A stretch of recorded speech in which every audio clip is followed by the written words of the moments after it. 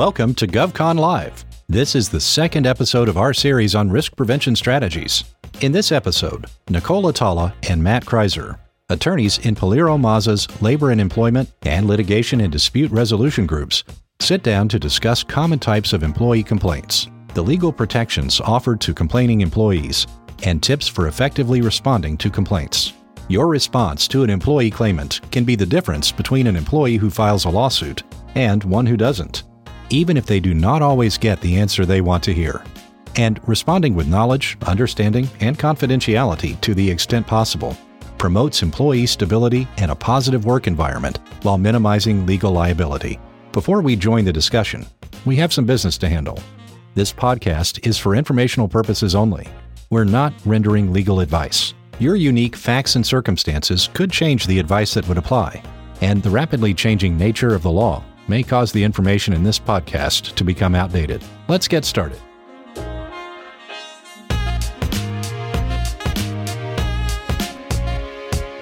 Good afternoon and welcome to Risk Prevention Strategies, Responding Effectively to Internal Workplace Complaints. My name is Nicole Atala. I'm a partner at Poliro Mazza. I chair our labor and employment practice group. I deal with employers on all sorts of matters, including Title VII, the ADA, the Fair Labor Standards Act, and wrongful termination. So you can imagine that one of the topics I often talk to my clients about is effective workplace investigations, whether they've been completed in a timely and efficient manner, such that we can properly defend against any particular complaint. I'm here with my associate, Matthew Kreiser. I'll let him take a minute to introduce himself. Good afternoon, everybody. Thank you for joining us today. My name is Matthew Kreiser, and I'm an associate in Poliro Mazza's litigation and dispute resolution practice group, and part of my duties is representing employers in matters involving employment litigation. And oftentimes topics like today come up of making sure that employers have an effective complaint policy in place. So we really thank you for being here today. I'm enjoying discussing this matter with you and Nicole.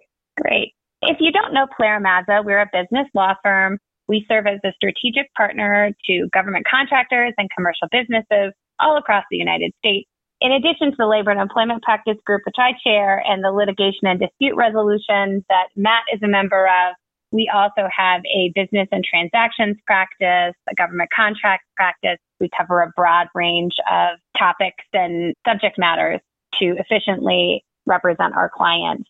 So today we're going to be talking basically about workplace investigations and what you should be thinking about when you conduct those workplace investigations. We'll also be covering evaluating your corporate policies, implementing an effective complaint procedure, investigating complaints. What do you need as far as an investigative report? Clients often tell me, Nicole, why do I have to do a report? Well, not all reports are created equal, and we'll talk about the different types of reports you might consider as a work product. We're going to talk about taking corrective action and what that means or can mean, and how to conclude the investigation. How do you tie up all those loose ends to make sure that you have done what you need to do in order to, one, address the employee's concern, but also to protect the company from liability. All right, so let's dive in. There has been an increase in complaints and administrative investigations by a number of agencies. The EEOC is one of them, and the EEOC deals with all of those discrimination and harassment type complaints under Title VII. The Department of Labor covers wage and hour and ERISA type complaints. So anything dealing with, I didn't get my pay on time, I didn't get the right amount of pay, can you properly take that deduction? They also deal with Family and Medical Leave Act complaints. And we also talk about the OFCCP is also another organization. And if you are unfamiliar with the OFCCP is the Office of Federal Contract Compliance Programs. And that's specific to government contractors. Think of them like the EEOC for government contractors. So they're going to deal with many of the same subject matters as the EEOC, only from the GovCon side of the house. There's also the Investigator General and a number of other agencies. But what we have seen over the last couple of years is an increase in these types of complaints. Hopefully the complaint comes to you first. And it's at that point in time where you have this unique opportunity to try to resolve the complaint to, might not be what the employee wants, but at least to address the complaint before that complaint ever goes to one of these investigatory agencies. And that's really what we're trying to do, is mitigate your risk. If you can get out in front of the complaint and cultivate an environment where employees are comfortable coming to you, even if they don't eventually get what they want, you're in a much better position to fend off those types of administrative agency complaints. Not all complaints are created equal, and we're going to talk about that today. Some complaints you're going to get that don't involve one of these areas of law. They don't involve wage and hours. They don't involve a discrimination or harassment complaint. They don't involve anything where the company has done something legally wrong. Does that mean you shouldn't look into the complaint and address the employee's concerns?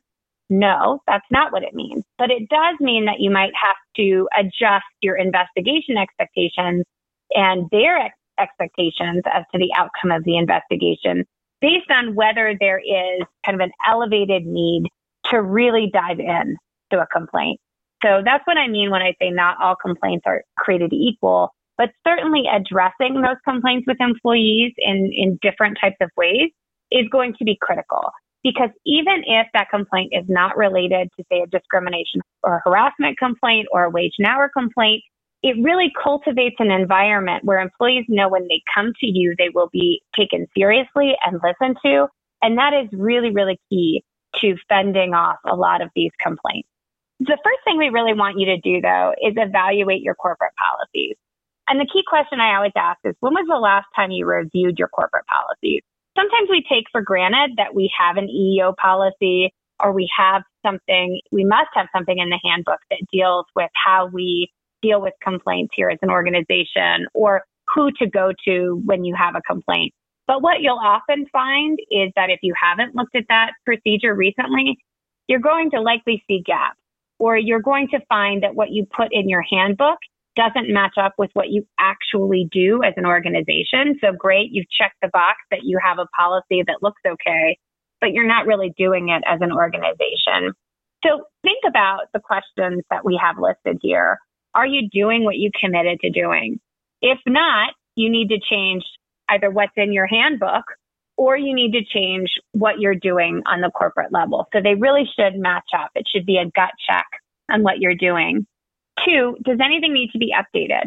Is there something that's left out? I will be the first person to tell you that I don't like 185-page handbooks. I think that employees don't read them. They're not always particularly useful, depending on your industry. I like really concise, to the point handbooks. So I do not mean to suggest that you need to have everything and a box of chocolates in your handbook. But you do need to look at whether there are things in there that can be taken out, whether there's things that can be more succinct, whether there's something that needs to be updated based on your policies, practices, or the applicable law. Make sure that you've checked your handbook against state laws. So often you have employed, folks in a couple of different states since the last time you updated your handbook. And you really do need to check to make sure that your handbook is compliant with those state laws. Now, sometimes we get around this by saying, the policy is not intended to violate any state law and will comply with that state law.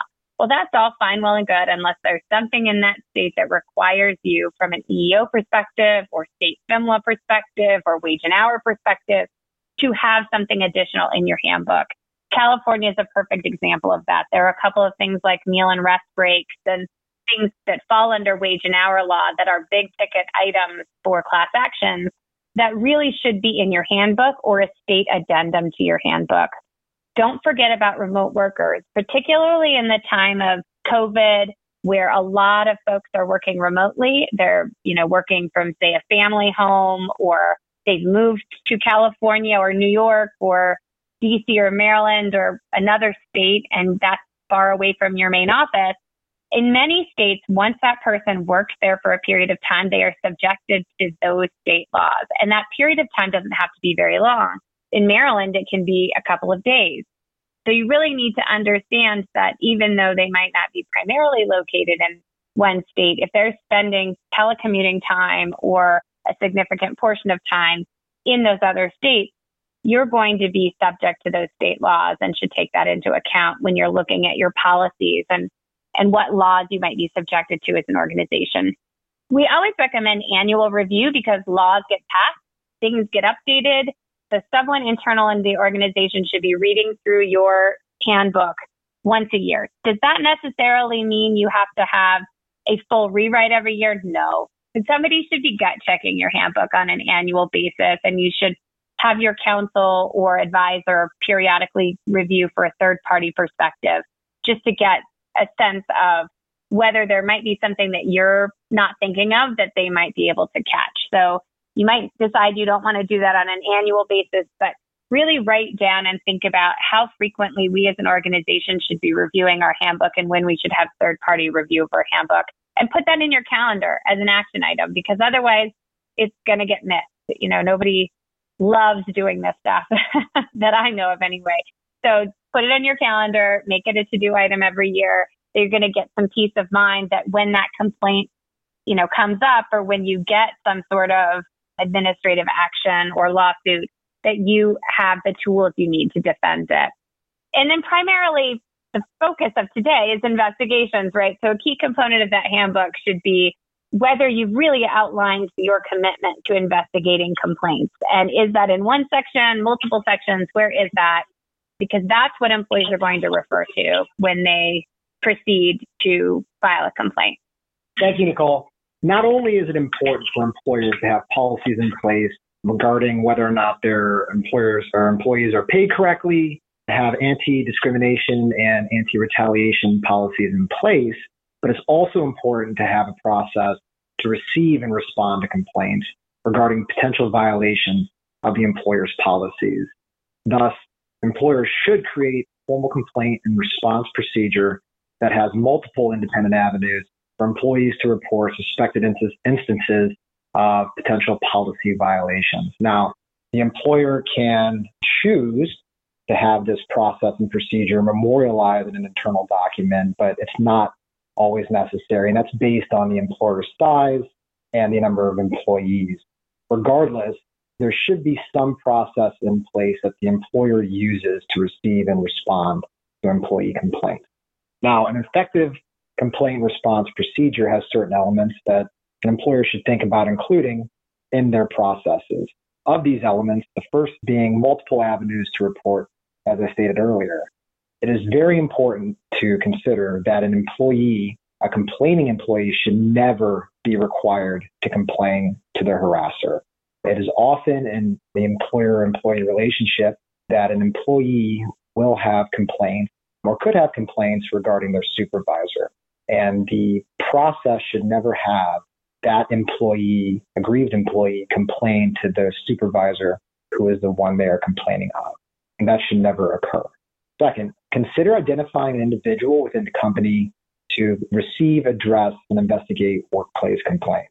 This person could be an HR representative based on the size of the employer, but it need not be an HR representative. But there should be some point person that is in the company that will be the initial point of contact to receive employee complaints. Also, it is wise to consider a method for employees to file complaints potentially anonymously through an anonymous hotline or other complaint submission vehicles that is not necessarily a direct report to their supervisor or some individual in the company. When you have multiple avenues for an employee to complain, it is a defense available to the employer that if there are multiple avenues for the employee to complain and they did not use those available avenues, it could potentially avoid liability to the employer. So it's very important to have multiple independent ways for an employee to lodge a complaint regarding a potential violation of the employer's policy. Second element, it's important to train managers and supervisors to understand their obligations under the employer's policies. And that a lot of times managers and supervisors are the initial point person that will receive a complaint potentially informally as opposed to HR. So it's important for the employer to instruct their managers and supervisors how to respond after receiving a complaint and what process to follow. It is not unusual for managers or supervisors to be friendly with their subordinates, and they may not respond to a complaint received in an appropriate fashion given their relationship with their staff. So they need to understand what their obligations are under the employer's policies if they do receive a complaint. Third point, timeliness of response. This point is somewhat self-explanatory, but it's important to not let an employee complaint languish. It's important for the employer upon receiving the complaint to take prompt action. If the employer does not take prompt action, the employee may not feel like the employer took their complaint seriously, and they may escalate the matter. For an example, if they're complaining of potentially being harassed based on their sex, they may escalate the matter to an administrative agency such as the EEOC through the filing of a formal charge of discrimination. So it's very important to respond timely when a complaint is received. And again, an employee should never be required to complain to their harasser. Often, employee complaints of discrimination involve their supervisor, as I stated previously. This is why it is important to have multiple avenues for the employee to complain, and this is communicated to the employees.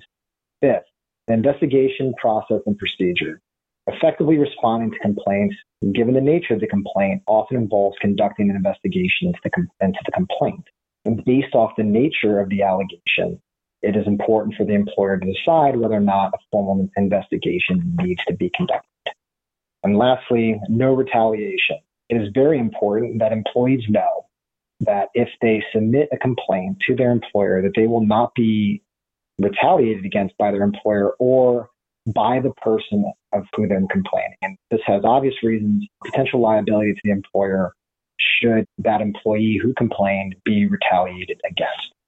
Yeah, and just to quickly add on a little bit here, obviously the goal here is to make sure that when a complaint comes in to your team, however it comes into your team, that you guys have the process, that you know where to go, you know what comes first, second, and third, even if it's not a full-blown formal investigation, even if I looked back at your hours last week and you did not work enough for overtime and I'm going to go back and explain it to you, or whatever the case might be, it could be a very informal investigation. But the idea behind an effective complaint procedure is that your team and all of your employees are going to know what the protocol is.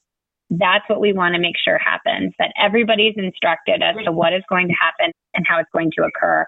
The number of cases we see every year where the supervisor did not advance a complaint because they're friends with the employee and the employee said, I am not officially complaining, but I feel like I'm being sexually harassed, or I feel like once that supervisor knows that information, that supervisor should be trained. They should know the protocol and say, stop right there, I'm your supervisor. I have to proceed in notifying HR. But if everybody knows the rules of the road, we're not going to get those types of calls into our office, right? It's already going to be taken care of. You raise very good points. Okay, now for investigating complaints.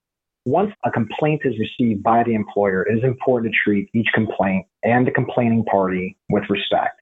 Oftentimes, employees have difficulty in deciding whether to report suspected policy violations, including discrimination or other forms of harassment, and the employees often fear retaliation by the employer or their harasser if they are another employee. So it's important that when a complaint is received, to make sure that it is dignified and respected, and to ensure that the employee knows that their employer is taking their complaint seriously. Now, as part of conducting an investigation, once a complaint is received, there are multiple steps that an employer should consider. First, the employer should consider designating a neutral investigator. An implicated party in the complaint should never serve as an investigator. Investigations must be done by somebody that is neutral. So when a complaint comes in, whatever the structure of the employer is, the person that will run point as part of any investigation should be neutral and at arm's length from either the complainant or the harasser. An alternative option, as opposed to conducting an internal investigation with the employer's personnel, is to consider appointing a third party or outside counsel to conduct the investigation. When counsel is involved earlier in the process, there are a number of benefits, some of them being control over the process and whether or not the employer makes any admissions, which we'll touch on later, during the investigation or follow-up process. Second, determine the appropriate scope of the investigation. The scope of the investigation is going to depend largely on the nature of the claims. If they're innocuous, could be general disputes among employees that do not involve any violation per se of policies, versus more severe allegations concerning, for example, claims of sexual harassment or other forms of discrimination. So the employer should think through whether or not, upon receiving a complaint, is a formal investigation needed. can the matter be resolved through outside of an informal investigative process through more informal means? And that's by assessing the nature of the complaint and determining the scope that will go into the investigation. Third, the employer, upon receiving a complaint, will want to obtain all relevant documents and information. Now, it can be tough acquiring all the needed documents and information, but if there are documents such as emails, text messages, instant message communication, or other electronically stored information that's available to the employer on their machines or on their servers related to the possible complaint, they're going to want to gather that at the outset. Make sure you have it all in one file in one place, not only for ease of reference, but also for completeness. Next, once you've received the information needed that's available to you, and you've determined the appropriate scope of the investigation, you're going to want to meet privately with the complaining party and the person that's the subject of the complaint. When meeting with the complaining party, you would want to make sure that the complaining party is given the opportunity to explain in detail the basis for their complaint. And as the employer, you will want to obtain as many details as possible from the complaining party. And it's important when meeting with the complaining person to assure them of confidentiality to the extent possible as part of the investigation. It may be necessary, given the nature of the complaint or the policies that are deemed to be violated, for the employer to let the complaining party know that it may be necessary for the employer to disclose some of the information provided during the investigative process, but that confidentiality will be maintained as much as the employer is able to do so. Also, when meeting with the complaining person, it's important to make sure that the employee understands that the employer does not tolerate any retaliatory behavior simply because they complain, whether it be from the employer or from the harasser themselves. It's vital to ensure that they understand that no retaliation will be tolerated, and they should promptly report any suspected instances of retaliation that they've experienced after having made a complaint. And it's also important to note to the complaining party that their continued participation during the investigation of their complaint is essential. Nicole will touch on issues that arise during investigations with failure to participate, but it's important to inform the complaining person that once they make the complaint, that their continued participation at the needs of the employer's investigative process will be needed. And it is also advisable, once meeting with the complainant and taking down the facts and their statement, to reduce the employee's complaint into writing and have the employee read a summary of their claim and sign it. Lastly, you would want to provide information about the investigative process. What can the employee expect to occur during the process and what information they will be provided? And it's also important to explain what records the employer will keep in the file that they're created as part of investigation if this becomes a more formal process. After meeting with the complaining party, you will want to meet with the responding party, or the person subject to the complaint. It's advisable to try to provide as much detail as possible about the allegations, the nature of the allegations, the information received from the complaining person. It's also advisable to let the responding party know that they will be given the opportunity to respond to any allegations against them, either in writing or through a formal interview process. Oftentimes, persons that are the subject of a complaint can feel isolated or that their employer is not going to listen to them. So it's important to let them know that they will have an opportunity to tell their side of the story, either through a written summary or through an interview with their employer as part of a formal investigation process. Again, as you would with the complaining person, with the subject, you would want to inform them of your investigative process and potential outcomes that could result if the employer determines that there has been a violation of the employer's policies. And potential disciplinary actions, which we'll touch on a little bit more later, can involve counseling, additional training, removal if it's a supervisor and a subordinate, removal of the subordinate from the supervisor's chain of command, among other things. Also important is with the complaining person to explain that this process is confidential and to communicate to the person subject to the investigation that retaliation on their end will not be tolerated against the complaining person. And also to explain what records will be kept as part of any investigation conducted. Next, after meeting with the complainant and the respondent, you would want to identify which witnesses, based on the information you've obtained, have potentially relevant information, and then decide who you would want to meet with to obtain further information about the nature of the complaint or the potential defenses of the responding party.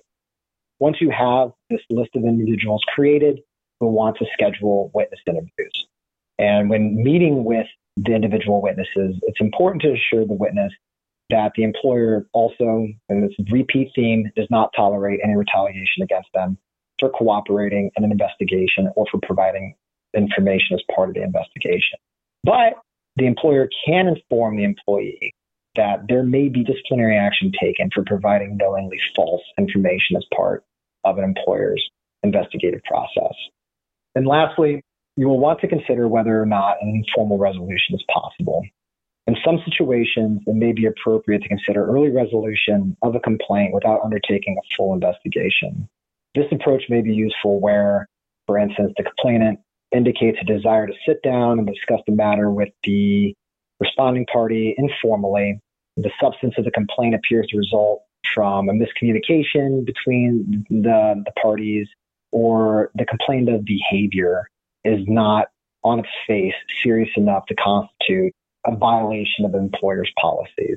So for these particular instances, it might be a good idea to see if the complaining party would want to resolve this matter informally and expeditiously as possible, given these types of complaints. And now I'll turn things back over to Nicole for her to discuss the challenges in conducting investigations and the preparation of an investigative report. At the end of the day, these investigations are often met with challenges.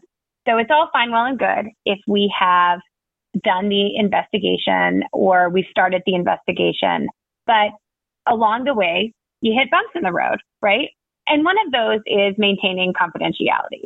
We want to be able to assure people that we are going to maintain their confidence no matter what in any circumstances. But the reality is that we often can't do that. And Matt has alluded to some of those situations. For example, sometimes in order to share with the respondent the substance of the complaint, we have to reveal who the person is that complained for them to substantially respond to that complaint, right? That's why we advise the person responding that they can't retaliate against that person. You know, sometimes we have to disclose a person's identity, or the facts themselves lend to that person's or the complainer's identity. But we do our best. And that's why we don't want to overpromise confidentiality. To Matt's points earlier, we never want to overpromise confidentiality, but we do want to assure people that we do our best and we will communicate with them as much as we can throughout the process.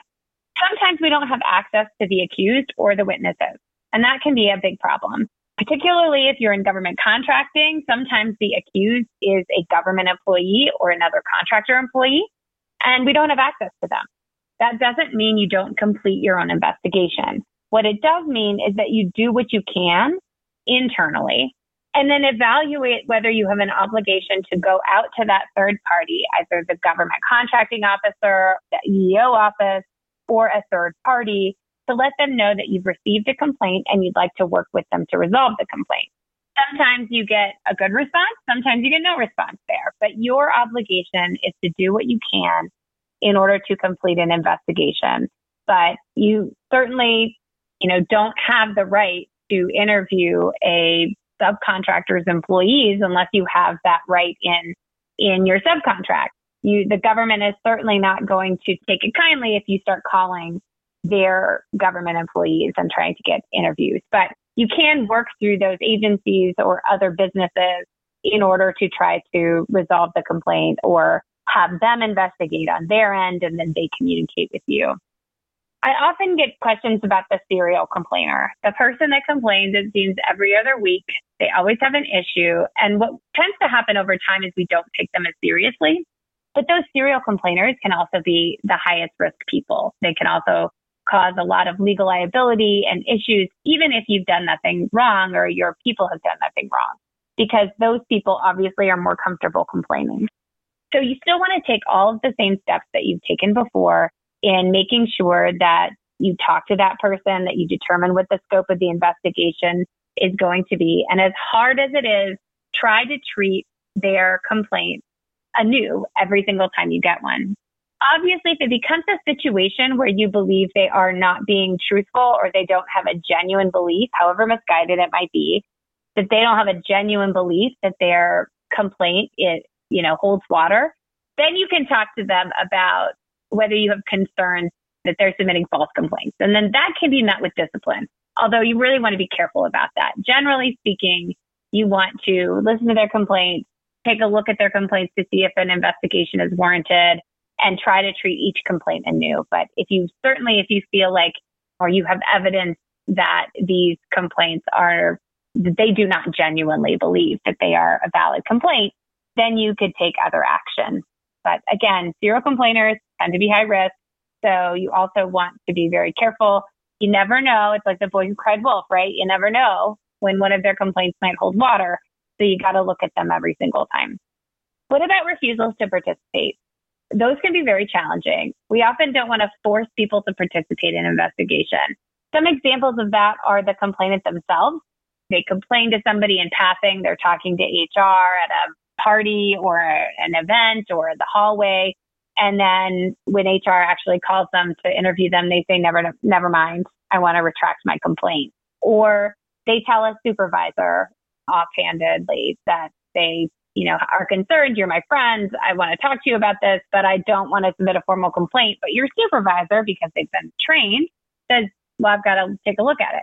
And a third example, it would be people saying, nope, I am the accused, I don't want to talk to you about this, or a witness not wanting to talk to you about it.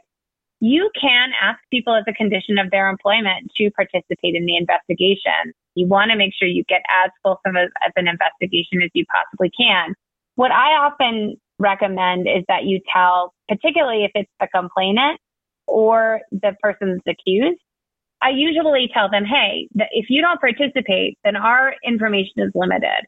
And if our information is limited, we are going to make a determination based on the information that we have, which may not inure to your benefit, right? So it really is important that they participate if they can participate. And usually we can bring people around to submitting at least some type of statement that we can then use to close out the investigation. Sometimes we get requests for representatives to be present, and we have to take those one by one. And what do I mean by that? So you go out to an accused and say, you've been accused of sexual harassment, and they say, I want an attorney to be with me in my interview. And in those types of situations, as long as they're still employed by you, they do not have a right to have an attorney present. It's not a criminal case. You can tell them, no, that's not how we're going to do this. We want you to participate in the investigation. Your attorney does not have a right to be present. Sometimes we'll get spouses that show up and say, nope, I want to be on the phone or I want to be on the line. Again, the spouse has no right to be present. They have no right to answer on behalf of the employee. But what about union employees? So if you have a collective bargaining unit on site, those employees have what we call Weingarten rights. And that means that if we are investigating something and that investigation could lead to discipline for that particular employee, they have the right to request that a union representative be present. And in that particular case, they would have a right to have a union rep or shop steward present for their interview. However, that representative cannot be unduly disruptive to the meeting. They can't stop the progress of the meeting, and they don't have a right to be present if the meeting is only for discipline itself and is not to ask the person questions. But generally speaking, in a union situation, they will be entitled to a representative per Weingarten right. So what should go into this investigative report that we've talked about? Sometimes a formal report is required or necessary. The type of complaint is serious. It might involve systematic discrimination or discrimination at all. It might involve harassment. It might include a False Claims Act claim or violation, in which case a formal report would be warranted.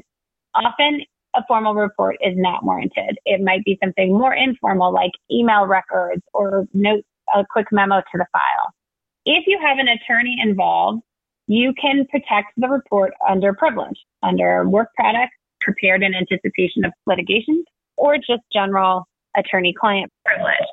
Again, if it's that more formal type complaint, you might want to consider bringing your counsel or getting your counsel involved to determine how best to protect some of this information while you as a company decide how you're going to handle that situation. The investigative report I consider as an internal document for internal purposes. We are generally not going to release that investigative report out to everybody. We might prepare a summary for a contracting officer if they request it, or a third party if they request it, but we are not going to provide this particular document. This particular document really goes through all the steps in your investigation, your analysis of what's going on, and some possible outcomes, which can be very sensitive information. It includes to that confidentiality issue. Again, it's going to include some of that sensitive confidential information that we don't necessarily want out there. It's bringing all that work that you did to date all together. It's going to have a summary of the allegations in the complaint, documents and information that have been reviewed and considered in investigating the complaint. It's going to have your identities of witnesses and options for resolution. It's going to talk about whether we see on the face of this any particular liability for the company, how to resolve the issue. And so again, it may very well be warranted, but it can contain some very sensitive information that we might not want just running out and around. And that's why we bring up the possibility of engaging counsel to see how to really put this thing together and make sure it's protected to the extent possible. Thank you, Nicole. So now the investigation's concluded. The employer is deciding whether or not to take any form of corrective action. When doing so, it is important at the end of an investigation to determine only whether the employer's policy has been violated. It is especially important here to avoid making any conclusory findings and statements about whether any law was violated. If the matter is unable to be resolved and this matter goes forward to potential litigation, statements such as we find the law to be violated or any harassment has occurred here could be seen as an admission of unlawful conduct by the employer in future litigation. Remember, your employees are your agents. And a finding that is tied to legal concepts and conclusions is just stated that the charged party has engaged in discrimination, quote unquote, or that their conduct, quote unquote, constituted harassment may not only be inaccurate under applicable legal standards, but can constitute an admission. So it's very important to limit the findings to whether or not the employer's policies were violated, not whether or not any law per se was violated. So once we've finished the complaint, we have our findings. It's important to inform the complaining party of the investigation's results. You do not need to disclose the specific remedial action that will be taken against the charged party, if any at all. But it is important to keep the employee in the loop, as we stated earlier, to show respect to their complaint, be timely, and let them know of the results of the investigation. This keeps the employee with information, knowing that their complaint was taken seriously by their employer and responded to promptly and timely. If the employer decides not to provide any information about the investigation results or not be timely with responding to the complaint and conducting an investigation as appropriate, the matter could be escalated and implicate the employer in future litigation possibly. And next, we would want to inform the charged party or the respondent of any disciplinary action that may be taken, if any at all. As part of considering disciplinary measures, if the employer determines that there was merit to the complaint and that the employer's policies were probably violated, there's a range of possible outcomes and disciplinary tools an employer has at its disposal. It is not necessary to default to terminating the charged employee, depending on the nature of the allegation. As we stated earlier about potential outcomes for corrective action, you can recommend disciplinary counseling for the charged employee, additional training. Again, if it's in a supervisor and subordinate relationship, removal of the subordinate from the supervisor's chain of command, possible alteration of work environment or work assignments, possible suspension may be employed against the charged party, given the nature of the allegations, and ultimately termination, if believed termination is appropriate, and the employer's judgment regarding the nature of the allegations and the outcome of the investigation. Yeah, and sometimes, Matt, it's really hard to tell because you have to make these credibility determinations. And all of a sudden you're put in this position where you really have to figure out who's telling the truth and who's not. And then sometimes in those cases, I recommend training for everybody. Let's just train everybody again. Let's try to push the reset button. So sometimes it behooves you to think outside of the box with respect to how we can set things straight. And you're probably not going to make everybody happy, right? It's probably not going to be kumbaya at the end of the day. But I find that most employees appreciate that it was seriously looked at and we are moving forward. Correct. Great point. All right. So what do we do to conclude the investigation? We've talked to the complainant. We've told them, hey, this is what we're looking at. We've talked to the respondent. We've levied any discipline that needs to be done. Now it's time to really tie up loose ends, right? So we want to document the results and the corrective action taken. For example, if we do commit to doing some training, let's complete that training, decide what the timetable is for that training, and make sure that we have all of our documentation in one place regarding the investigation. You might consider periodic follow-up inquiries with the complainant to ensure that the issue's been resolved. Sometimes what we see is a tendency for a complainant to bring forward a concern once, but if they don't necessarily feel fully, vindicated, like you didn't fire the person because they wanted them fired, they don't tend to come back always and complain to you. They might instead, after a time, go out to the EEOC or the Department of Labor or something like that. So it's good to do a follow-up or calendar a couple of times to follow up with the person over the next couple of months and just say, I just wanted to check in. How you doing? Has the relationship improved? Something like that. Not that you're fishing for another complaint, but just some high level, we care about you. We wanted to check in with you. We wanted to make sure you're doing okay. That can go a long way with an employee to show them that you're invested in them and head off some of those administrative complaints.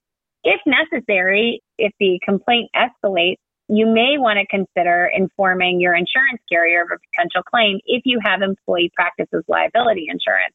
So if you get a demand letter from a lawyer or you get a claim at the EEOC, under your policy, it might require that you provide the insurance company notice of that claim.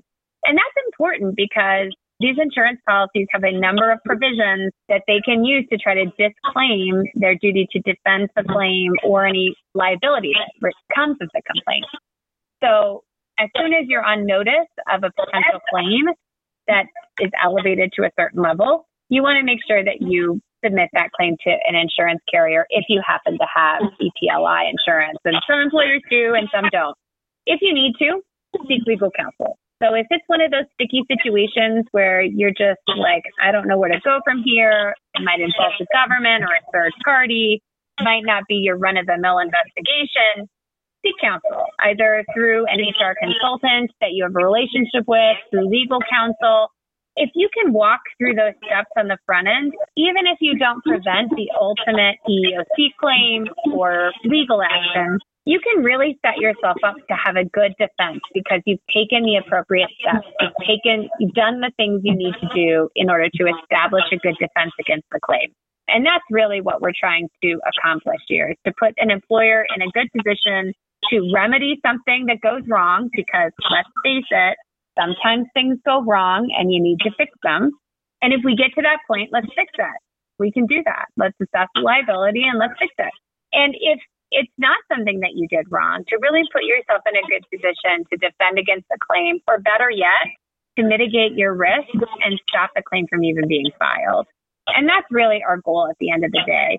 A lot of times lawyers get accused of overcomplicating things, and I'm not going to admit or deny that we can sometimes do that, right? But at the end of the day, what we really care about is educating our clients and giving you all the tools that you need to defend against a claim. And the earlier that you can get some assistance in those really complicated ones, or be organized with a good complaint procedure, you are going to be much better positioned to defend against those claims. Matt, any last comments? You can have the best policies and you can have a fantastic complaint reception and response procedures, and that may not prevent ultimately from the employee from escalating the matter further and taking something to a more formal litigation. But what we've touched on here about having the policies and having a complaint process in place goes a long way to helping the employers to mitigate their risk in the event there is some form of future litigation in which the employer is involved. So sometimes best laid plans don't pan out that way, but these measures go a long way to helping an employer mitigate against potential risk. All right. And with that, I think we will conclude for the day. If you happen to have any questions, feel free to email Matt or myself. And we hope everyone has a great rest of the day and great rest of the week. Thank you so much. Thank you, everyone. Thank you for listening. This podcast is a Polaro Mazza production, and music credits go to bensound.com. Please subscribe to hear more on Apple Podcasts, Spotify, or wherever you find your podcasts.